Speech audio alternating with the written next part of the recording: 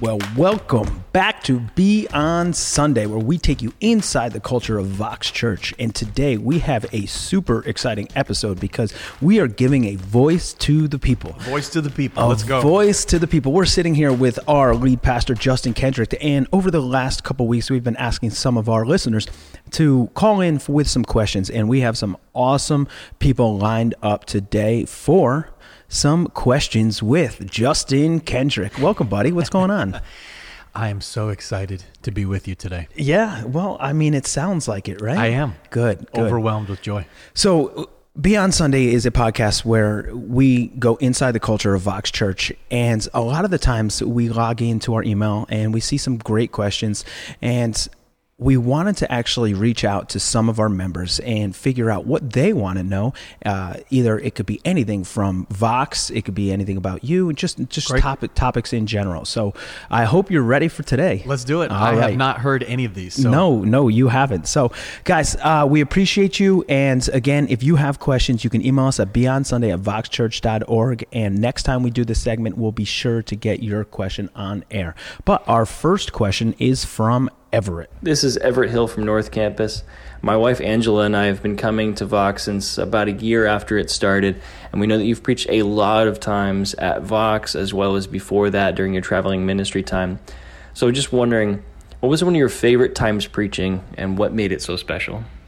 Oh, what was one of your favorite times preaching? Yeah, that's a great question. I think the one that comes to mind first, I don't know why it comes to mind first, but it was at one of the Boston Night of Worships in Boston. I had an opportunity to preach. It was inside at an arena in Boston. I can't remember which arena, but I remember I was just preaching my guts out, and this guy started heckling me from the top section. Probably 15,000 people there. This guy started screaming at me, and I remember I literally had a conversation with this guy in front of 15,000 people. Wow. And I didn't just shut him up. I talked to him and I preached back at him, and then the whole place exploded in clapping, and then they escorted him out. But it was just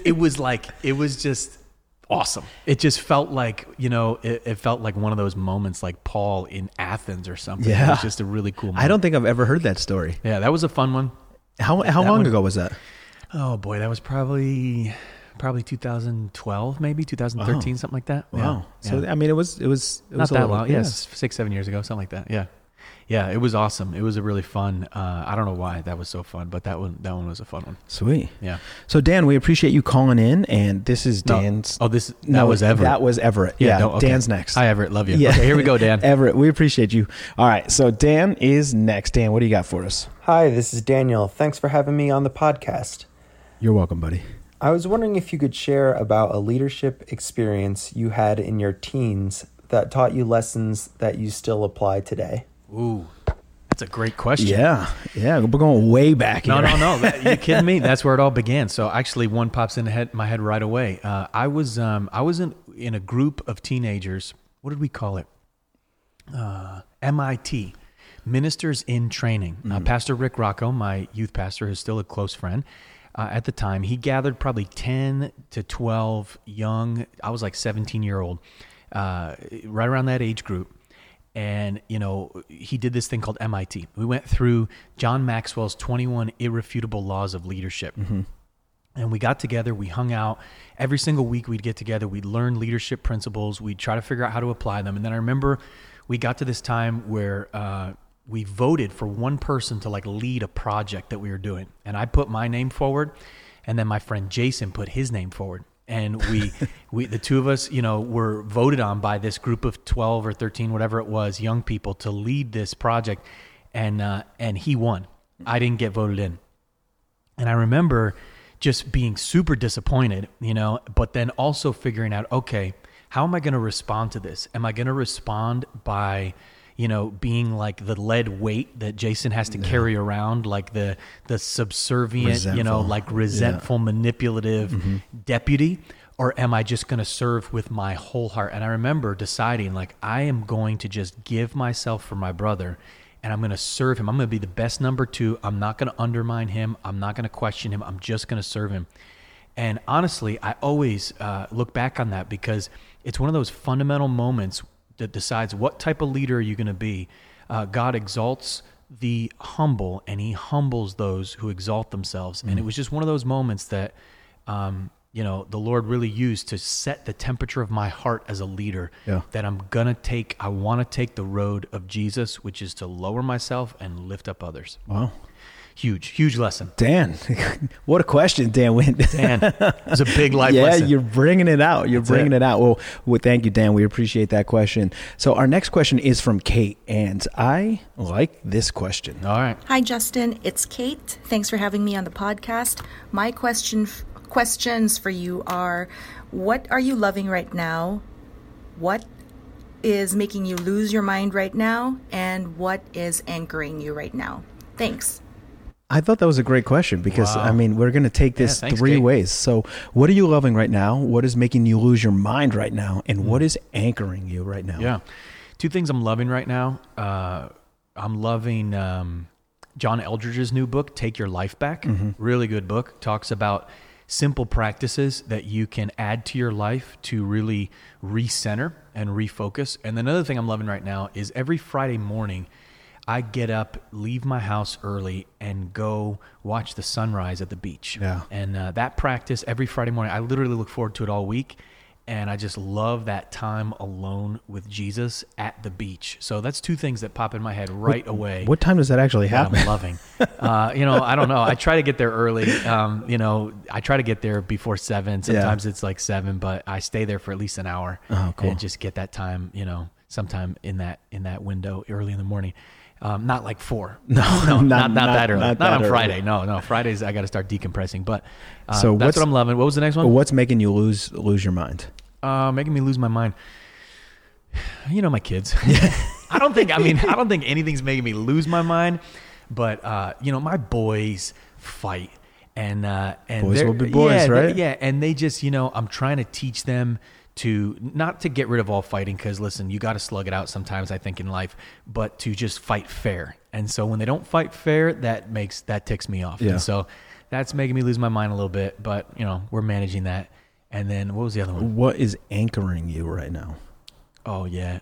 Personal alone time with God. Yeah. For me, obviously in quarantine, it's sometimes for some of us, if you're in a small area of, the house with family, it's tough. But I'll do whatever it takes. I'll stay up late. I'll get up early.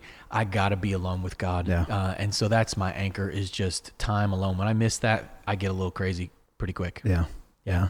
Well, Kate, thank you for your question. Yeah. Appreciate it. All right, Nico, what do you got for us?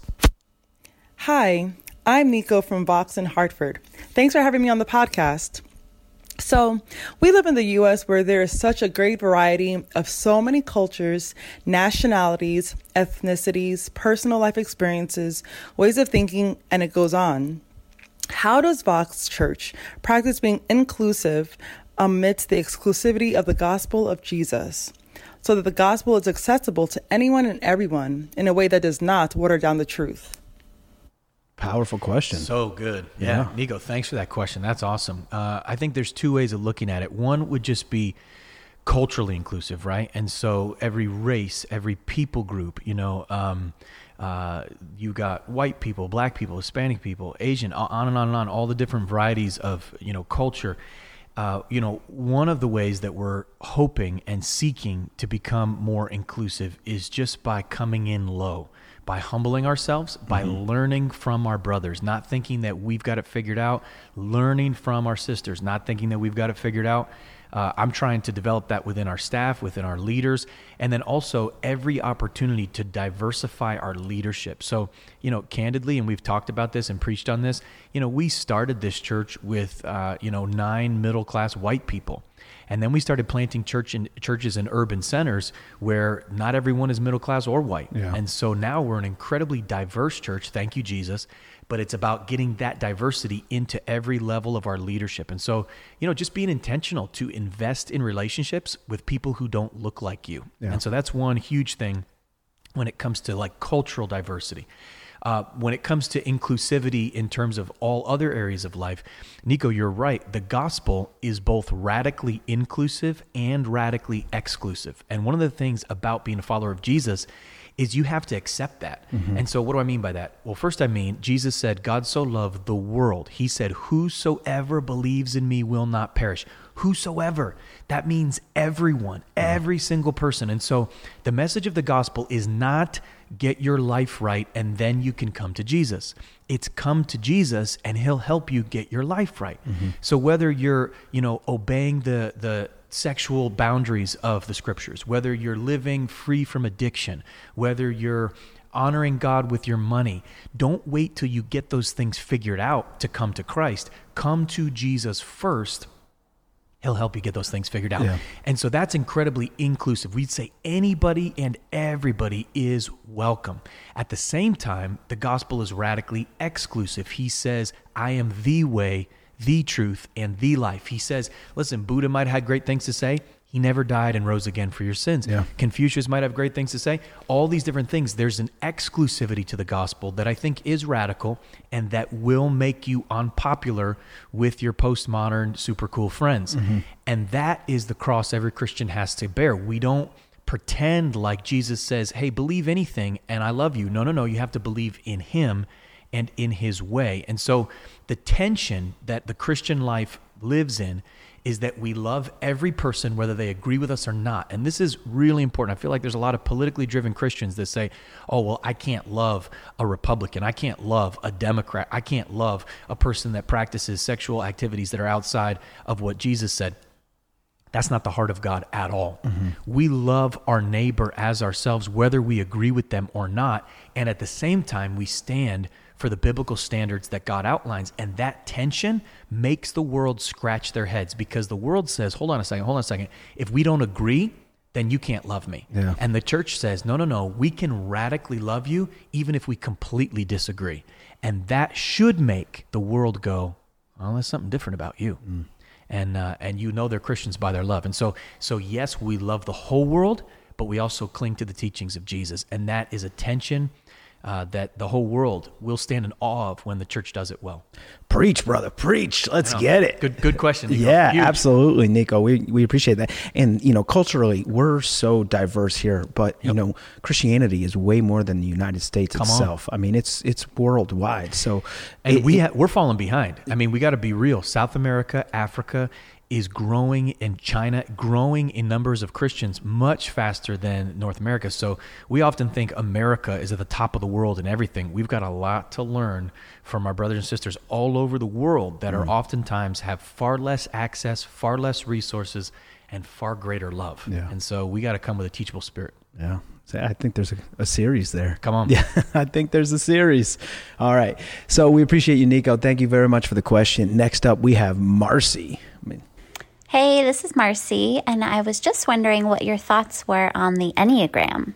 Yeah, the Enneagram. Yeah. I would love to hear, what you think about that because first, do you want to tell everyone what that is? Yeah, it's like a personality test that a lot of people use to get a sense for what type of personality you are. So you've got two sides of the spectrum, right? Some Christians would say the Enneagram is a, new age, demonic, satanically motivated way to manipulate people and drive them into the despairs of hell.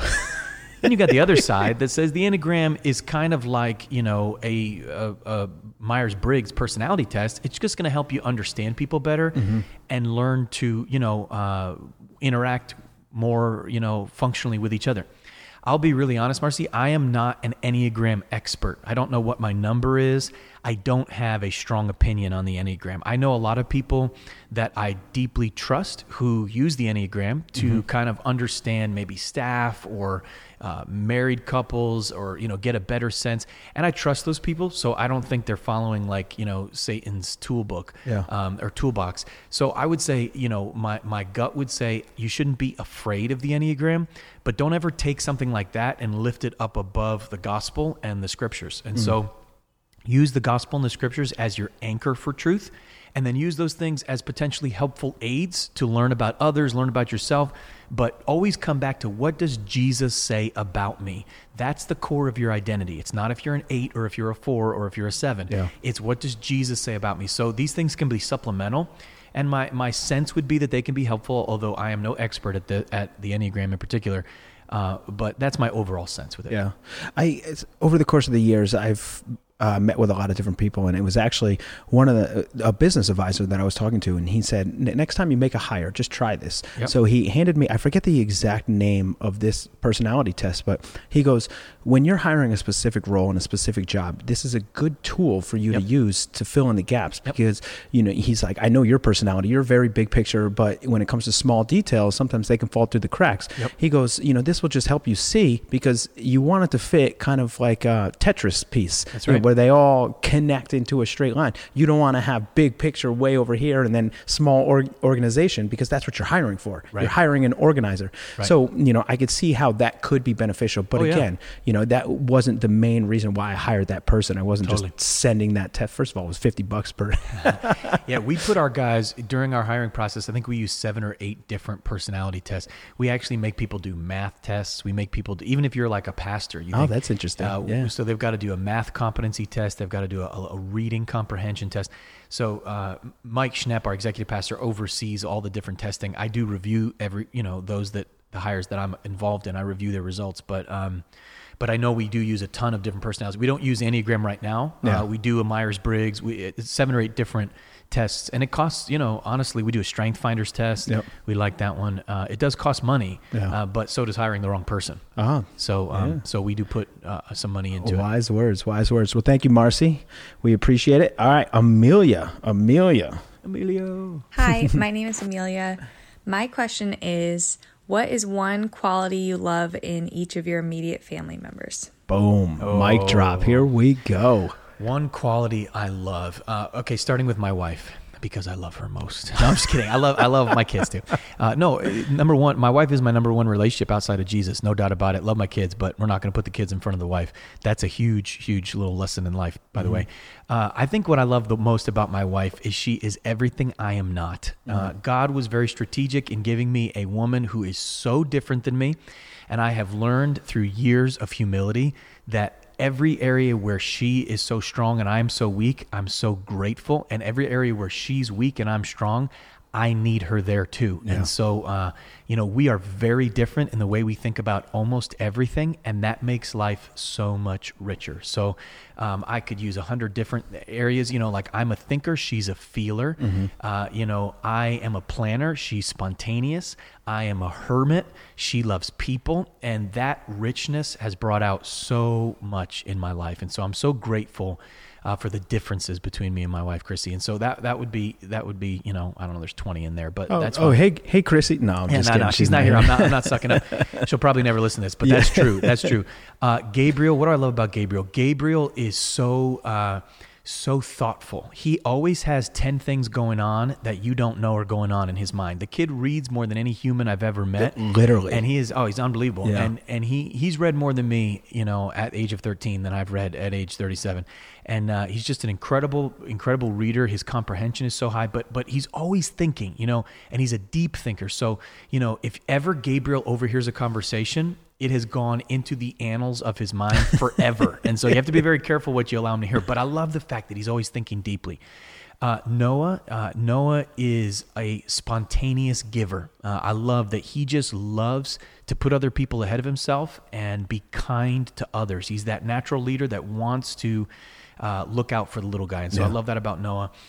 Ezra is so affectionate. Ezra, more than any of our kids, he looks out for everyone. So he'll come up to me and say, "Hey, Daddy, how are you feeling? I know you had a tummy ache yesterday." Yeah. The other kids don't even remember or never even notice that I had a stomach ache. But Ezra remembers, and he's just so thoughtful in that way. And then Thea, our little girl, she is a fireball, and I love that about her. She takes risks. She loves to explore. And she's just not scared. The girl is just, she's not a scared little girl. She is brave, even at a very young age, there's just a bravery and a fearlessness about her that I love. So those are just some quick things. Immediate family, I love. It's super interesting. I don't think anyone's ever asked me that question before. So as you were giving your answers, I was just thinking about your kids. Thinking about my kids and my family. I'm like, man, I don't think anyone's ever asked me one specific, detail. It's usually like, oh, your kid is this, not, hey, how do you feel about your family? Interesting. Well, thank you, Amelia. Great question. Great question. All right, Brandon. Brandon has a good question coming up next. Thank you so much for having me on the podcast. My name is Brandon Ojakian, and I've been coming to Vox since Easter of 2019. My question is actually based around that day. That's the day I got saved and felt God's presence over me and a fire burning for Jesus the first time I came to Vox Church. And when I left there, I texted my friend, and I'm like, I'm totally in. What do I do next? But that's not really a question I could get answered for months and months.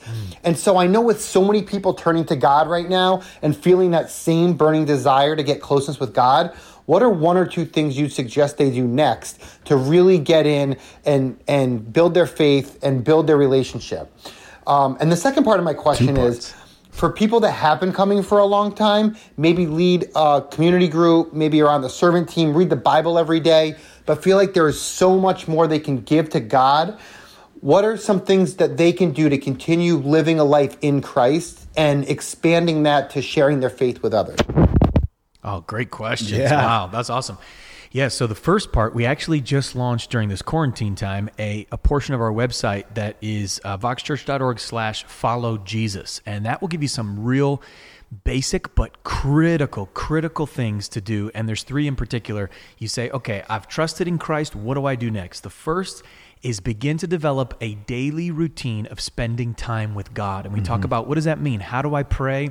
How do I read the Bible? Every relationship grows, when you give it time and when you're intentional. And so intentional time growing with Jesus is just absolutely mission critical. And so that's the first thing, is spending daily time with God. Number one, reading the Bible. Number two, praying. And so what does it look like to pray, prayers? What does it look like to read and understand the scriptures? So that's written right out there on the Follow Jesus website. The second thing, though, is to begin to develop biblical, godly relationships. When you look at your inner circle, if you want to have a picture of your future, see who you're surrounding yourself with in the present. You'll always follow the course of the people you're closest to. And so that doesn't mean that you have to never be around people who don't follow Jesus. No, God forbid. But it does mean that you have to be intentional and strategic to surround yourself with people who are going where you want to go. And so if you're a new Christian, that means finding people who love and follow Jesus. We do this through servant teams. We do this through community group. We do this by volunteering through outreach. Getting yourself around people who have made Jesus the center of their lives will help you make Jesus the center of your life. So first things you do, I'm a new follower of Jesus. What do I do? Start a daily routine of following God and start a regular routine of being around other people who are passionate about Jesus. Those are the two most important things you can do. Of course, when we have Sunday services, participating in those is critical because you're around followers of Christ. You're learning God's word. You're going deeper with him. And so that would be my advice for the new believer, to say, all right, how do I grow my faith? Boom, time with God, prayer, Bible study every day, spending as much time as I can around people who love Jesus. Now, second part of that question was, okay, I am a ongoing follower of Jesus. I already spend time with God. I already make time with other believers a priority. How do I keep growing? Yeah. This is so important. So hear me right now. You will only grow to the degree that you're willing to give what you've learned away. All right. And so a lot of people get bored with their faith because they say, well, Justin, I read the Bible every day and I pray and I come to church every week and I just don't feel like I'm doing anything special for God. Here's the best thing you can do. Find a jacked up, broken person who wants to grow closer to Jesus and spend a lot of time with them, helping them grow. You will grow exponentially by giving away what you've learned. Yeah. Every time you read the Bible, now you got to go, oh my goodness, I can't even remember what I read. I better remember because Joe's going to ask me and I don't know the answer. And he said, is the Bible accurate? And I don't know if it's accurate because I read a book about that, but I can't even remember. I better go learn. And then he asked me about the Gospel of John. I can't even remember the Gospel of John. I better go read the Gospel of John. In other words, helping someone else grow will grow you. And a lot of Christians, so many Christians, they get to a point where the number one thing Jesus said that we're supposed to do is go and make disciples. Yeah. But so many Christians have made good biblical routines and made no disciples. And so you ask them, hey, who are you helping grow in Christ? And they don't have an answer. Yeah. You're going to plateau pretty quick. That's deep. That's deep and Huge. powerful. Huge. I mean, it's such a wide variety of people that fit into those categories. And even the second person, it's like, yeah, I've been reading the Bible, I've been doing this, but how much time am I actually spending sharing what I've learned with people? And you mentioned to me a long time ago, it's not necessarily the fact of how much you know. Mm-hmm. It's about how much you love that person and how much you want them to grow. Because you can learn all the nuances of the Bible and things, down the line. But again, if you're just sharing the simple fact that Jesus loves you and, in order to go to heaven, this is what you have to do, that's all you really need. Well, and you're going to grow. I mean, think about it. Maybe you start meeting with a guy who's new to faith and he goes, remember, he's wet cement. He's like, show me how to do this. Yeah. And he says, Kurt, what do you do in your time with prayer? And if you're like, oh man, I don't even have a time with prayer, it's going to make you step your game up. You're going to go, this is what I do. And you step your game up. And then he says, well, Kurt, my mom doesn't know Jesus. What do I say? And you go, and it's going to push you. So you're only going to grow to the degree that you're investing in someone else. Yeah. Well, we have a great follow-up question for that from Sarah. But thank you, Brandon, for that question. And this is Sarah's follow-up question. Hi, my name is Sarah Carmichael. Thank you for having me on your podcast. Here is my question. I have been watching your Golden series and have focused on the second habit of sharing my faith and have been looking for supreme moments in my day-to-day life. Great. Since coming to Christ 7 months ago, I have been praying for the salvation of my immediate family, which includes my 2 sisters and both my parents. I haven't been great yet at sharing my faith, but I've tried to do so on a few occasions and have been met with pretty firm resistance from 2 of them. One of which who, not so nicely, asked me not to discuss my faith with her because she was not interested. My question is, how do you approach immediate family members who are not saved but are not willing to hear about Jesus? So the flip side of what we just talked about, now we're trying to, tell people about Jesus and we're getting a little bit of pushback. So Sarah, we appreciate your question. So good. Yeah, so good. Yeah. So first of all, I think a lot of Christians decide for people that they don't want to hear. In other words, it doesn't sound like that's the case with you, Sarah, but I do want to address it. In other words, they say, oh, well, my dad would never listen to me share about Jesus. And I often ask, well, have you ever? And they go, well, no. And I say, well, then how do you know? Because maybe if you said, Dad, I want to talk to you about my faith, which is really important to me, and you're important to me. Can I share?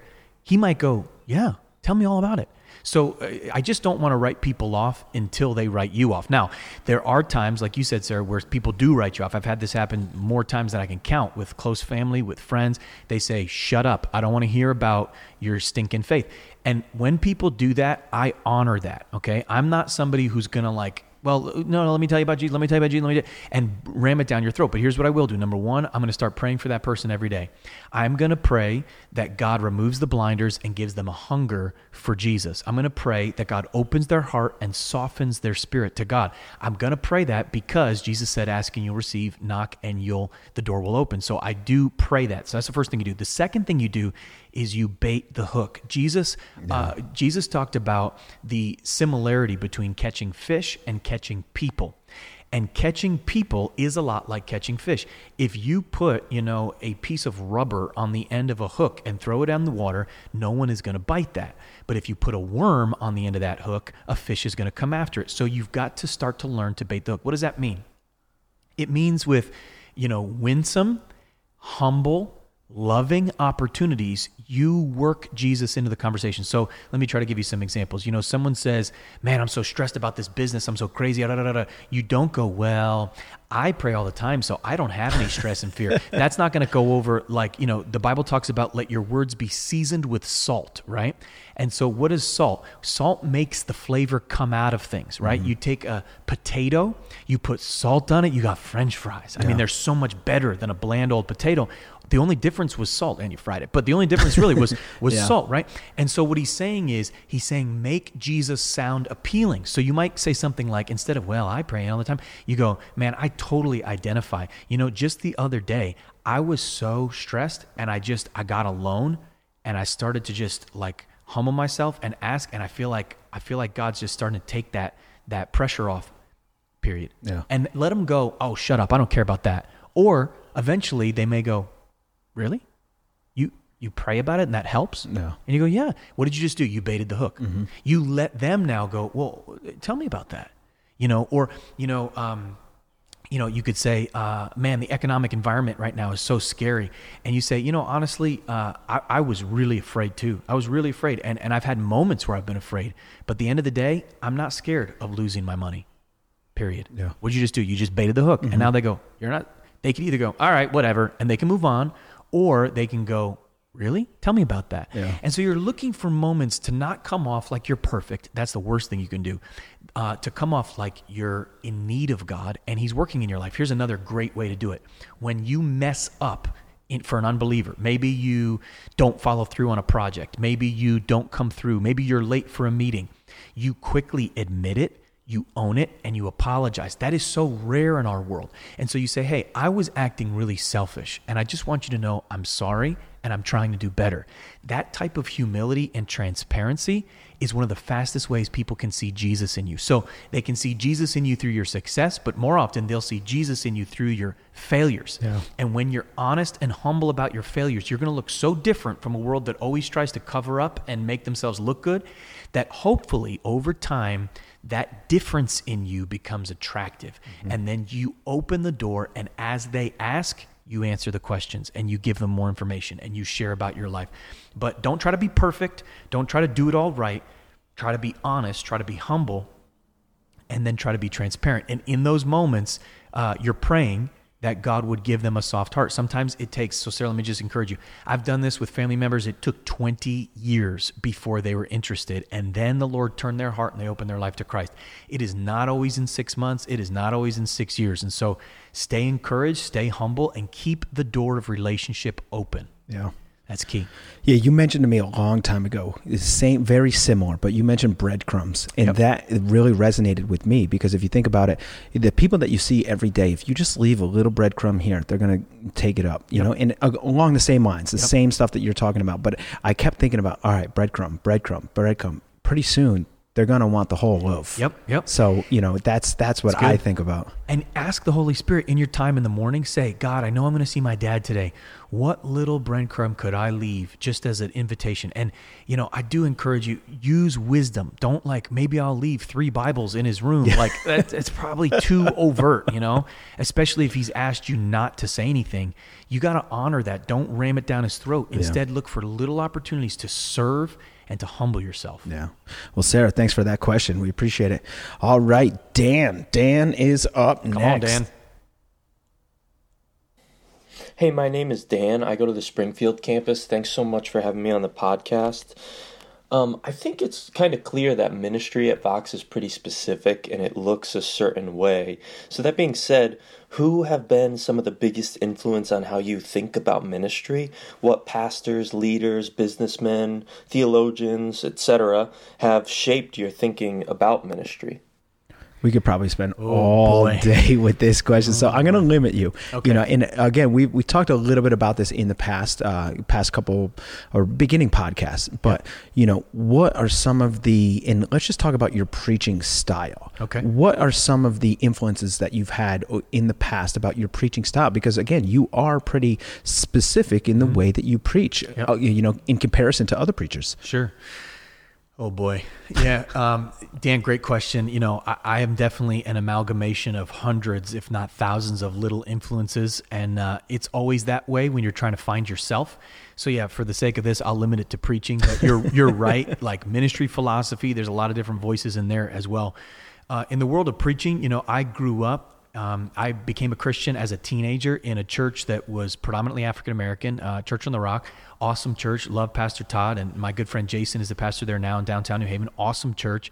And so for me, a more dynamic, more outspoken way of preaching was actually always natural to me. And so I was never like the Presbyterian quiet, nothing wrong with that. It just was never what came natural to me as a communicator. I was always a passionate communicator. And so I think that was a huge fundamental shaping of how I like to communicate and who I am as a communicator is that it's more expressive in my communication, and so I want people to talk to me. I want people to interact with me in my sermon. That's just who I am.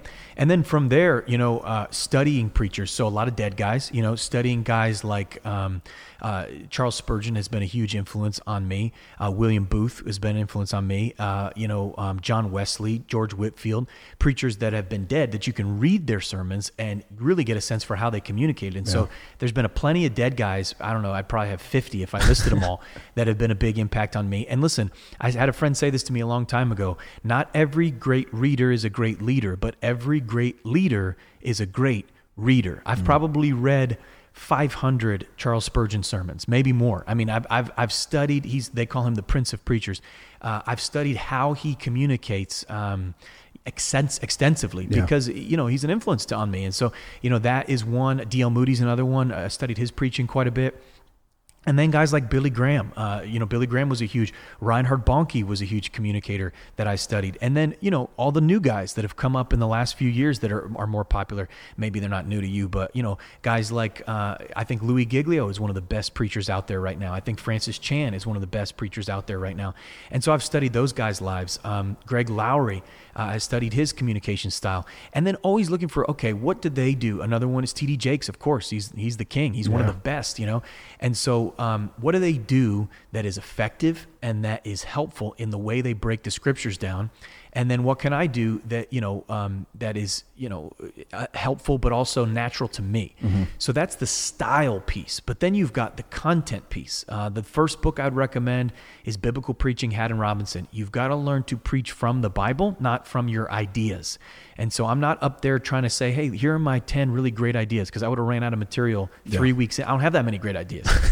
But the scripture is an unending reservoir of wisdom. And so when you limit yourself to the wisdom of the Bible, not the ideas of man, you're limitless. Yeah. And so that is a huge, way of thinking about preaching. But those are some of the quick people, but man, it's a long list. So Dan, did you get all those guys? No, I'm just kidding. No, but again, this is important because this is what shapes you and who you are and how you preach.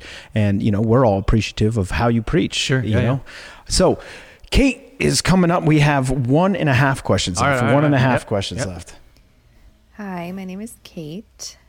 My question is, when you're feeling discouraged or unmotivated in a season that God clearly has you in, what do you do to encourage yourself, and what books of the Bible do you recommend looking into? So I thought this was a great question, especially in the time that we're in right now. So, what are some of those things that you may look at if you are feeling a little bit discouraged? Yeah, for sure. And Kate, I want to be honest with you. So I do not, in general, in my life of 37 years, experience really high highs or really low lows. God made me a pretty steady person. And so that steadiness is, my wife will tell you, is sometimes a blessing and sometimes a curse. But like anyone, Kate, I've had some lows, and there's no doubt about it. And one of the things that I've found about myself is I refuel alone. I know this isn't the case for everyone, but for me, if I just need to get happy, I need to be alone. Yeah. My wife's the opposite. When she needs to refuel, it's usually, she has a great alone life with God, but it's relationship that really fuels her. But for me, I've got to get alone. I've got to hear the voice. I've got to hear that inner whisper. And I always focus on this idea, Kate. I focus on, okay, what God is accomplishing in me is far more eternal than anything that's happening around me or through me or with me. And so it's what's God doing in me. So I remember years ago, going, God, why am I dealing with this frustrating situation? And God goes, whispers back, I'm teaching you patience. I'm teaching you endurance. He's developing things in me that are far more valuable than anything that's happening around me. So anyways, what I'm saying is, when you are discouraged, ask God, Lord, what are you trying to do in me? Because if you can get a picture for what God's trying to do in you, it creates purpose in the midst of frustration. Yeah. And so that's huge, getting a clear picture of, what is God trying to accomplish? And then I want to work with God in that. So let me memorize scriptures. Let me focus on that. If he's trying to teach me endurance, then let me scripturally build up around endurance. Let me focus on that. Let me grow in that. There was a second half of the question. What was the second half? You remember? The books in the Bible. Oh yeah, what book in the Bible? So, for me, I always meditate when I'm discouraged. I meditate on who I am in Christ. So one way you can do that is take every passage of Scripture that says in Christ or with Christ. You can Google passages of Scripture that say in Christ or with Christ. Make a list and study those Scriptures. Those Scriptures remind me that my identity is not rooted in my circumstances. My identity is rooted in one who loves me because he loves me, not because of what I've done, but because he loves me, period. And so when you meditate on your identity that can't be shaken, it allows you to not be shaken in the midst of crazy times. Yeah. Well, Kate, thank you for that one. Yeah. So the last question comes from some of the Vox Church staff, and I'm not gonna mention specific names, and I'm not even gonna play a voice because you'll know who it is. Out. So they just want to know, why do you love denim so much? Denim? Why do I love denim? Listen, who doesn't love denim? I don't actually. You're like a spandex and yeah. Why do I love denim? There's a few reasons. Let me just get straight with you. First of all, ironing. You don't really have to iron denim. You're right. That's true. You really don't. Second of all, durability. Denim lasts longer than other things. It really does. This is so good. Number 3, variety. You can mix denim colors. You can mix denim shades. Yes. I mean, come on. There's That's many true. flavors. That's Colors. You true. can go gray. You can go black. You can go white. You can go blue. There's so many options. Versatility. It can be sort of dressy. It can be dressed down. Yeah, you're right. I mean, you're right. Denim really is a gift to this world. And I think we all need to appreciate that. And give it the credit it deserves. I'm literally crying right now. Yeah. So again, everyone who called in, we appreciate you guys. I love you so much. We appreciate all the questions. And Justin, thank you for being here and answering. And again, if you guys have any questions that you want to hear on the podcast or at any kind of topic that you want to know about, feel free to email us at beyondsunday@voxchurch.org. We will see you next week, guys. We love you.